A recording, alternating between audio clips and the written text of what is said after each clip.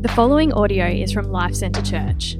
For more information, please visit lifecentrechurch.com.au. Yeah, so we're in Matthew 1 this morning, and we are starting our Advent series. We're starting our time in our Christmas series. And what we're going to be doing this morning is we're going to begin and end in Matthew chapter 1. But in the middle of the sermon today, we're going to take a detour to Isaiah chapter 7.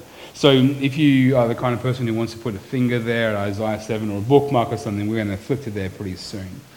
For the next few weeks, we're going to be just looking at this infancy narrative. We're going to look at the birth narrative of Jesus Christ, how Jesus came into the world. And so this week and the next week and the one after that, we're going to be in the book of Matthew.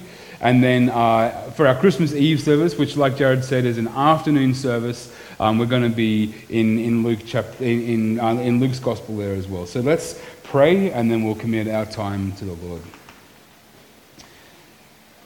Lord Jesus, we do want to commit this time to you, that actually we want to be wholeheartedly devoted to you. We want to worship you this morning, Lord, as we spend this time in your word. Father, we want to be drawn to your glory and to your majesty, Lord. Father, we ask that you would be glorified this morning. My prayer, Lord, is that you would be glorified this morning. Holy Spirit, that you would make much of the Father and make much of Jesus this morning in our hearts. We ask, God, that whatever we've faced this last week, whatever trials we've walked through, or whatever enjoyable experiences we walked through, Lord, we ask, God, that above all things, that you will be glorified and magnified in our hearts and in our minds, Lord.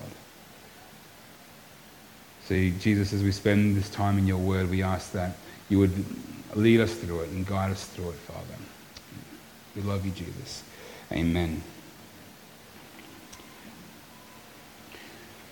The greatest problem that every single person in the world has in his or her life is the sin that has separated us from God.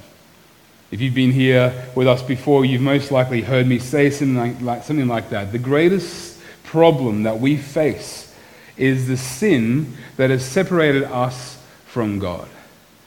And I don't say that lightly. I don't say that in any kind of trivial sense. I know that for each one of us, many of us are walking through difficult terrain at the moment. It might be health-related, health issues. It might be financial issues. It could be relational issues, issues that loom large on the horizon, issues that feel big for us. And yet, I don't want to trivialize those things, but I still want to make the case that the greatest problem that we each have is the sin that separates us from God.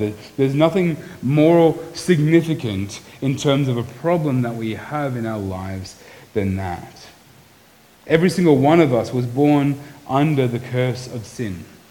And we continue to fall back into sinful patterns, sinful habits, sinful behaviors. And this doesn't happen without our knowledge. Our sin isn't just written on a list somewhere far away that is there kind of unbeknownst to us. Actually, the sin is felt in our hearts.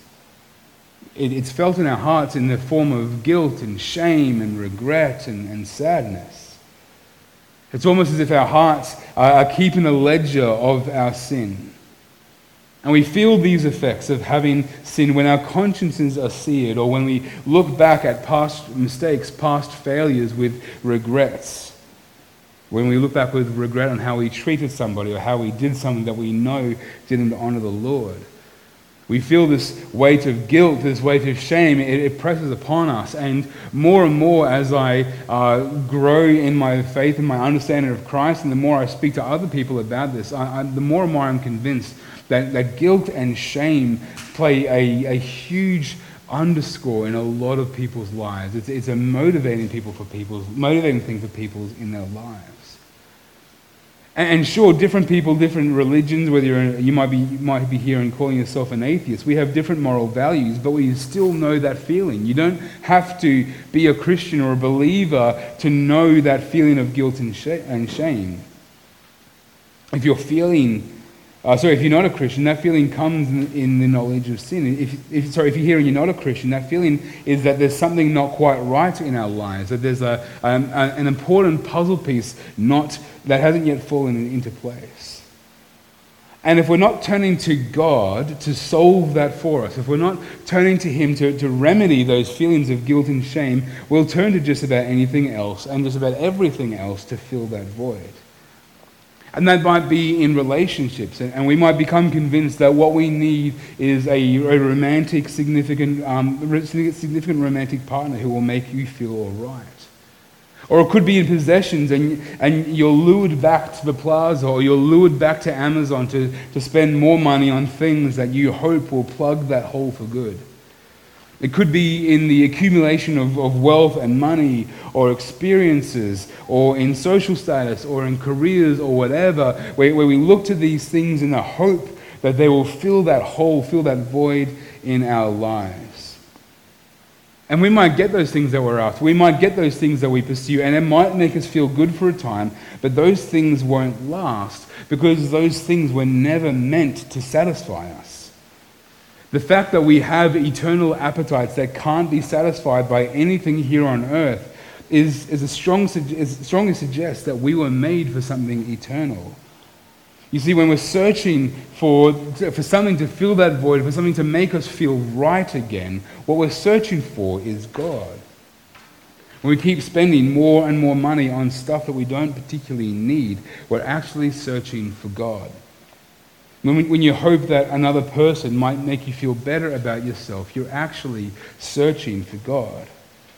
When you're endlessly posting pictures of yourself or your kids or things that you do online in the hope that you'll be validated and congratulated, you're actually searching for God. And if you're here and you're a Christian, there's a good chance that you've used religion to fill that void aside from God. That you've it can be very easy for us to fill our lives with religious activities in the hope that by reading our Bible more, or by praying more, or by serving more, or by giving more, or by donating to charity, or whatever it is, that if we just do a bunch of things, then we'll feel good, then the guilt and shame will actually go away. We're not actually going to Jesus Himself to make us righteous, we're going to religious activity and performing religious works in order to make us feel righteous. What this passage is going to do for us today is it's going to announce to us that the search is now over. You don't have to keep looking for that one more thing to make you feel happy or satisfied or content or to give you significance, because God has already given that to us in Jesus Christ. And we can detect this wonderful truth by looking at a couple of things in this passage. Firstly, by looking at the names that are given to Jesus here. I'm not sure if you picked that up, but actually Jesus is given two names here. There's the name Jesus, and there's also the name Emmanuel, and these names mean something. It's also, we can detect this in the fact that what took place in this story was actually the finishing off of another story that took place around 500 years earlier. Matthew says in verse 22 that all of these things took place to fulfill an earlier prophecy. And by going back to that prophecy, by going back to what Matthew is quoting there, we'll see why our search for meaning and happiness is over when we come to Jesus. Why that search for something to put our enemy or put our sin to death and to get rid of that is actually over when it comes to Jesus. You see, one of the great challenges for us as Christians is that we can fall into the trap of hedging our bets with Jesus. That is, we come to Jesus and we say, yes, I'm going to trust in you, Jesus, but just in case, I'm also going to make sure that I'm a really good person.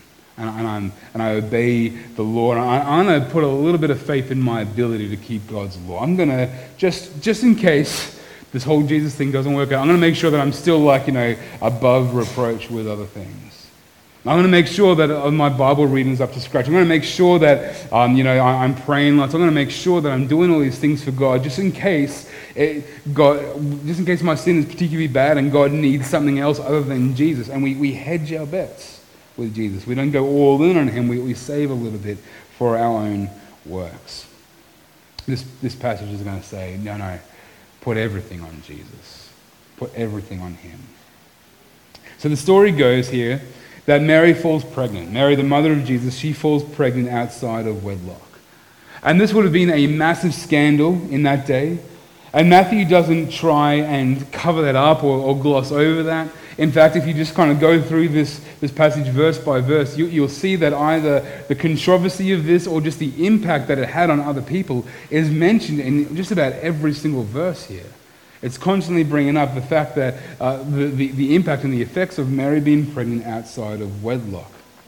Now, her fiancé Joseph, he was a righteous man, and so he resolved to divorce her quietly and not open her up to public ridicule and shame.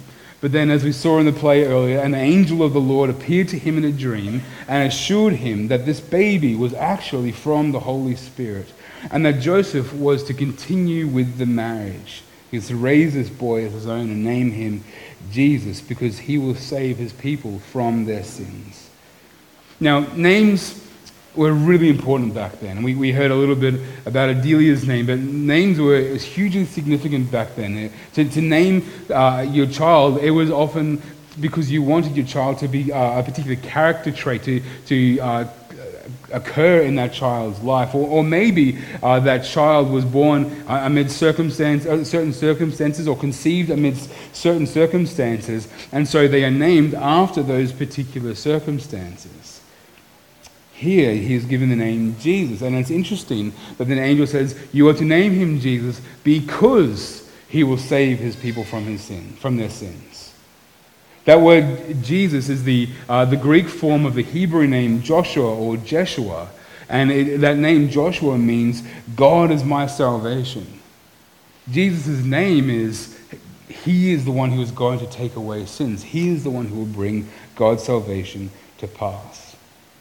He is going to save the people from their sins. And as Matthew was writing out this story, by the working of the Holy Spirit in his mind, Matthew realizes that this is not just an isolated event. This is not just a cool thing that's going on here and there. This is actually, like I said earlier, the finishing of another story. This is the fulfillment of a prophecy from around 500 years earlier from the book of Isaiah, which said, "See, the virgin will become pregnant and give birth to a son, and they will call him Emmanuel."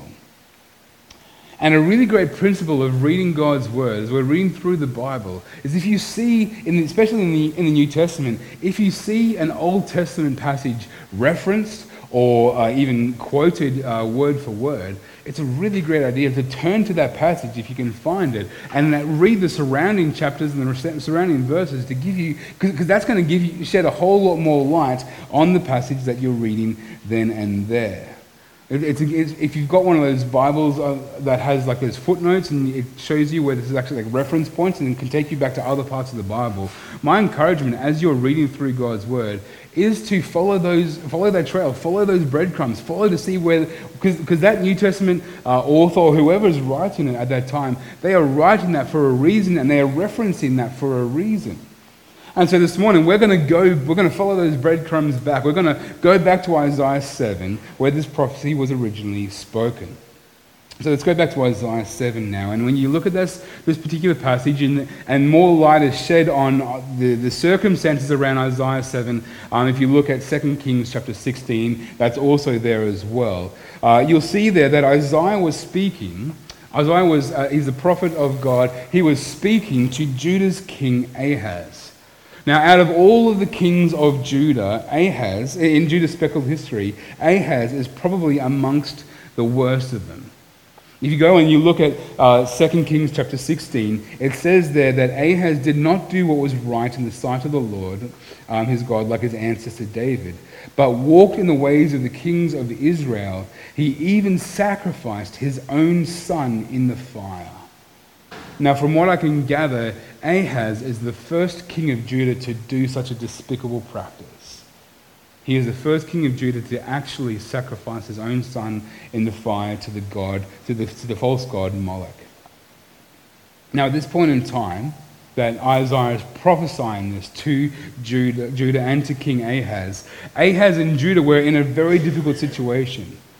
Much earlier in Israel's history, the people of God, the Israelites, had gone through a really horrible civil war, and the country split in two, where the nation in the north retaining the name Israel, and the nation remaining down below in the south, holding on to the name Judah.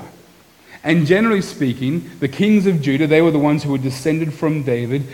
Judah was where Jerusalem was. And generally speaking, the kings of Judah were kind of okay. You had some really fantastic kings as being the kings of Judah, and they were all from the line of David. But then when you follow the kings of Israel in the north, they were all pretty much terrible right from day dot, and none of them really followed the Lord, and they weren't from the same family. The different generals came up and supplanted other kings, and so the kings of Israel were generally pretty terrible. But we're talking about Ahaz here, and he's one of the kings of Judah, but I think probably the worst king Judah ever had. And Ahaz and Judah were facing this difficult situation, that the nation in the north, Israel in the north, which if you're reading through Isaiah and this particular part of Isaiah, Israel is referred to as Ephraim in this bit. Ephraim, or Israel, had formed an alliance with another huge nation named Syria, which is referred to as Aram in your translations potentially. And Aram and Ephraim, or Syria and Israel, had formed this alliance together. The king of Syria had entered into Israel, and they were besieging Judah, and they were harassing Judah, they were terrorizing Judah, and things were looking really bad for the southern kingdom of Judah and for Ahaz. And so God sends Isaiah, the prophet Isaiah, to speak to King Ahaz and really to encourage King Ahaz and encourage the people of Judah. You see, even though Ahaz was this absolutely terrible king who sacrificed his own son in the fire, God, in his patience and in his faithfulness to the covenant that he made with David, still wanted to save and preserve his people. He wanted to save and preserve the line of David for his name's sake. And so Isaiah brings this prophetic word to Ahaz. He is sent by God to come and speak to Ahaz, and it says in chapter 7, verse 4, "Calm down and be quiet." I mean, it's almost as if God comes to Ahaz and says, "Sit down and shut up." Like, just stop for a second, Ahaz. Sit down and shut up. God says, "Don't be afraid or cowardly because of these two smoldering sticks, the fierce anger of Rezin and Aram." Rezin is the king of Aram in this particular moment. And the son of Remaliah, which is, his name is Pekah, that's the king of Israel. So there's names and there's nations all over the place. We've just got to stick with the story here. We've got to keep our eye on this. In other words, God is saying to King Ahaz, don't cower to these guys. Their forces are spent. They are smoldering sticks. They're kind of like a couple of cigarette butts that are just about done. Don't be threatened by these guys. And really God's message in verse 7 is, it is in verse 7, which says, it will not happen, it will not occur. This alliance between Israel and Syria in the north that are coming to besiege Judah, Ahaz, it will not happen. It will not occur. Your enemies are not going to have victory. They are not going to beat you. Their victory is not going to happen. And he goes on to explain why in verses 8 and 9. He essentially says, they're just people.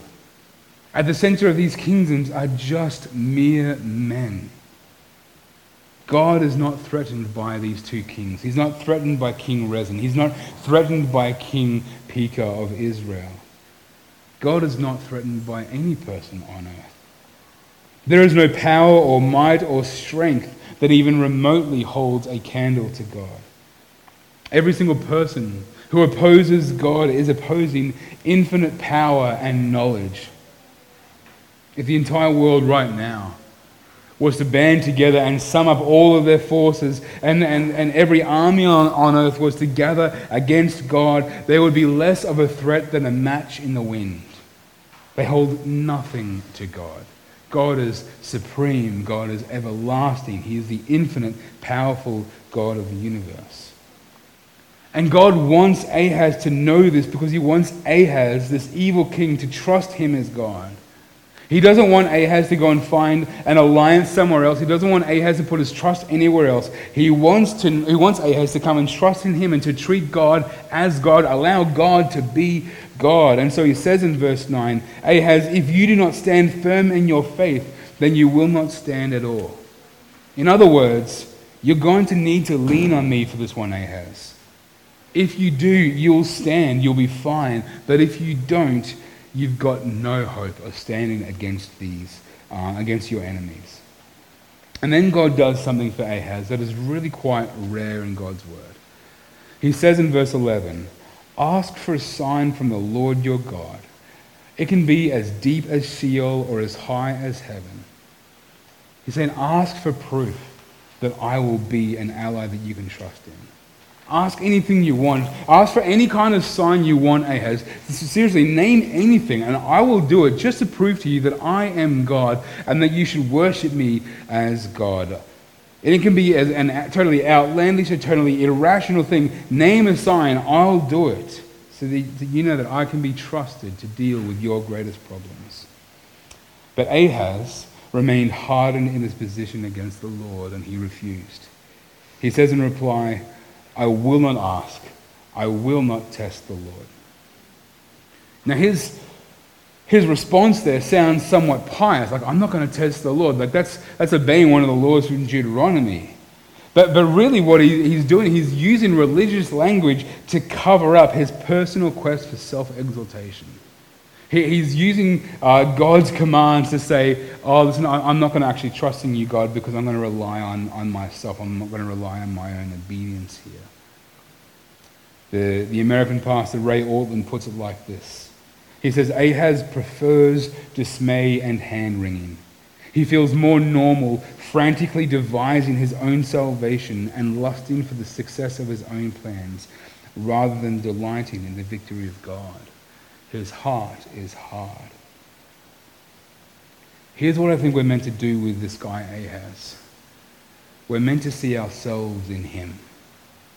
We're meant to see how easy it is for us not to trust in God. We're meant to see how easy it is to put our trust in something or someone else, to devise our own salvation, to come up with this, I'm going to retain control, I'm going to sort of trust in Jesus, I'm going to kind of mostly trust in him, but I'm going to hedge my bets. I'm going to still rely on what I can do for God rather than fully trusting in what he has done for me.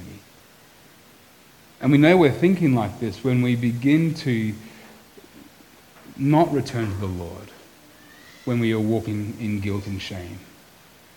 Because we think it's up to us to clean up our act before we can come to him. When we struggle to come before the Lord in our guilt and shame, it's often because of the fact that we are going, hey, I'm trusting myself here. I'm not good enough to come to him.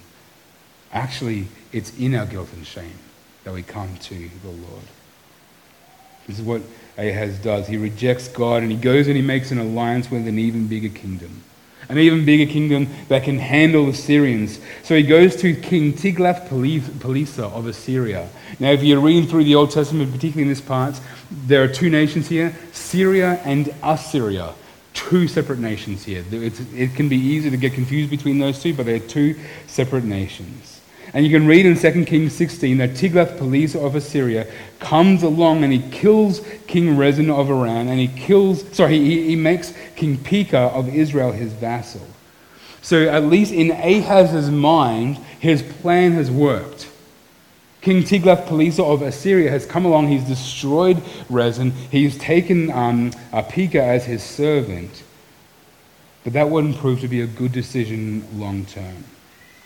As you read on in 2 Kings, it becomes clear that Assyria turns into a much greater problem for Judah than the alliance between Israel and Syria. One commentator put it like this: the little mouse is being bullied by two rats.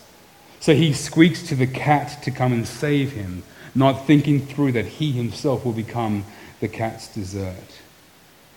Ahaz doesn't trust that God will be good for him. He'd much prefer to trust in his own devices and the things that he can see and touch. How often do we do this?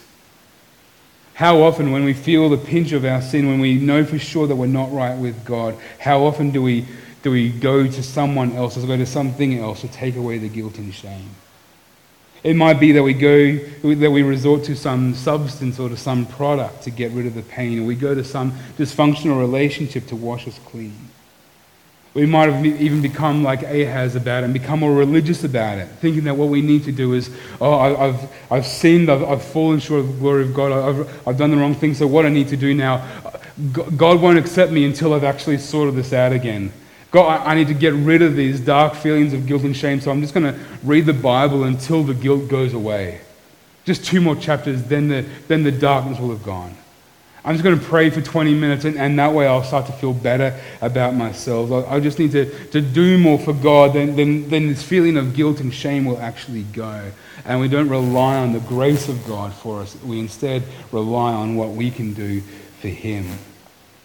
What we need to do is to go to His open arms and rest in what He has done for us. This is the mistake that Ahaz made. And so God says, fine, if you're not going to ask for me a sign from me, that's fine. But I'm going to give you a sign anyway. I'm going to show you that I am the God who can be trusted to deal with your greatest problems. And He gives the sign in verse 14. He says, see, the virgin will conceive and have a son, and name him Emmanuel. By the time he learns to reject what is bad and choose what is good, he will be eating curds and honey. For before the boy knows to reject what is bad and choose what is good, the land of the 2 kings you dread will be abandoned. So this is the prophecy that Matthew is quoting in Matthew chapter 1. That's the context. That's everything that's behind when Matthew says, see, the virgin will conceive.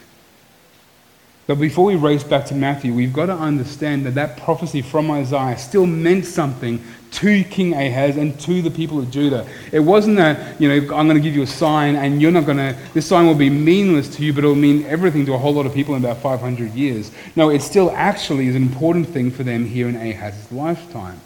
And if you turn the page to Isaiah chapter 8, the prophet Isaiah there he's intimate with his wife, and she falls pregnant, and God tells him to name his son Maher-Shalal-Hashbaz.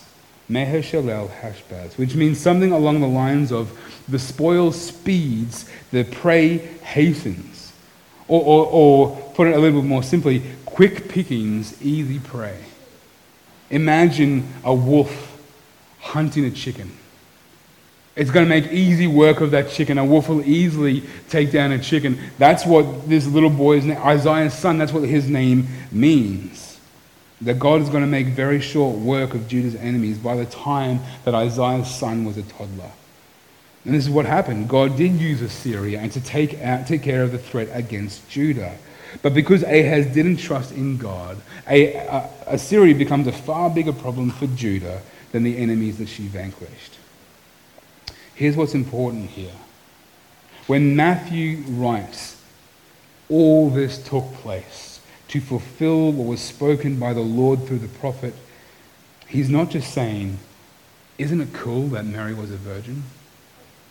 Or he's not just saying Jesus is the result of a prophecy from 500 years earlier. He's expecting that we'll go back and we'll read that prophecy and understand what this is actually about. He's saying this baby is finishing that story.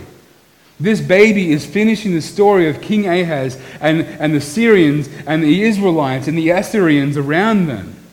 This baby is finishing that story. This son who would be born to a virgin through whom God would make easy pickings of our enemies. He's saying this is the baby who would completely remove our enemies from us. So, who is our enemy that Jesus is going to take care of? The answer is in his name. Matthew says, you will name him Jesus because he will save his people from their sins.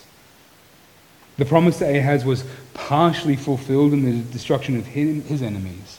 But the promise to Ahaz was completely fulfilled in the destruction of our greatest enemy, our sin.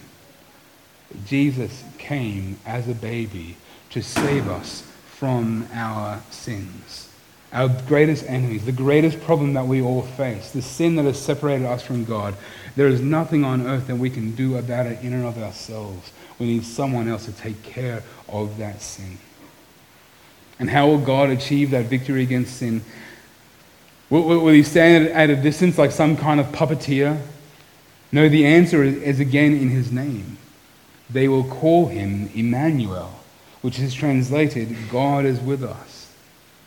The way that Jesus freed us was by coming close, by coming to us as a person. He is with us. That's what Emmanuel means. He is with us. He came in flesh and bone to stare down sin and death.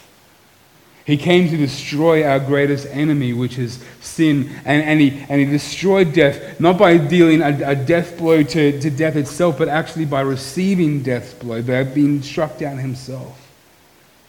Jesus stood in our place and he absorbed the punishment that we deserve for our sin. And the invitation in Matthew chapter 1 verses 18 to 25 is to fully trust in him and not to put our hope and our trust into some other ally. There is not an ally on earth that can save us from our sin. Nothing will truly eradicate the feelings of guilt and shame except for the knowledge that Jesus has taken away our guilt and shame. The invitation of this passage is to come and fully trust in Jesus. Not partially, not mostly, but fully. To bring our guilt and shame to him and know that he takes away our sin. To trust him with our guilt and shame. Trust him with the worst part of us. You see, faith in Jesus isn't about coming to Jesus on your best behavior or in your best day, but with your worst. It's not to trust. It's not just to entrust with Jesus the best parts of us or the best version of us where we kicked butt. We also need to entrust to Jesus the days that we're ashamed of. The days to hand over to him our failures, to hand over to him our mistakes, to hand over to him our regrets and our mess. In the same way that God offered victory to Ahaz, the worst of all the kings, God offers this to us, not because we're better than Ahaz, but because we're not. And God's promise to us is that he can be trusted with that very vulnerable part of ourselves. Jesus won't shame us. He won't laugh at us. He won't recoil because of us. He won't hesitate at us. That he will pull us into his welcoming arms, and he will wrap us up in his love. Trust Jesus with the very worst parts of us. Don't hedge your bets on Jesus. Go all in on him. Make it so that if the gospel turns out to be an absolute crock, you'll look like a fool and be left with nothing. That's the extent to which we're called to trust in him. We're called to see all of our guilt and all of our shame go on to him. We're called to know that Jesus left none of it behind for us. That when he hung there on the cross and he absorbed God's wrath for our sin, he absorbed all of God's wrath for all of our sin. So often we can fall into the trap of thinking that God's still going to hold out on us and we're going to turn up there on Judgment Day and there's going to be something that we did that Jesus wasn't strong enough to take away that part of our guilt. That's a crock. That's rubbish. He completely removes us of our sin. He completely takes away our guilt and shame. So what we need to do is we need to come to him and just trust him with that. He left none of it for us. And he will give us the joy of all joys. Guilt and shame cannot survive in a heart that is delighted to be saved by Jesus. Let's pray. Thank you for listening to this podcast from Life Centre Church, located on the Sunshine Coast. We exist to make, mature, and multiply disciples and communities that depend upon, declare, and display the gospel of Jesus Christ in all of life. If you would like more information about us, please visit lifecentrechurch.com.au. We provide our podcasts free of charge. Please feel free to download the content and share it with others, but please do not edit or alter the content in any way without the written permission from the leadership of LCC.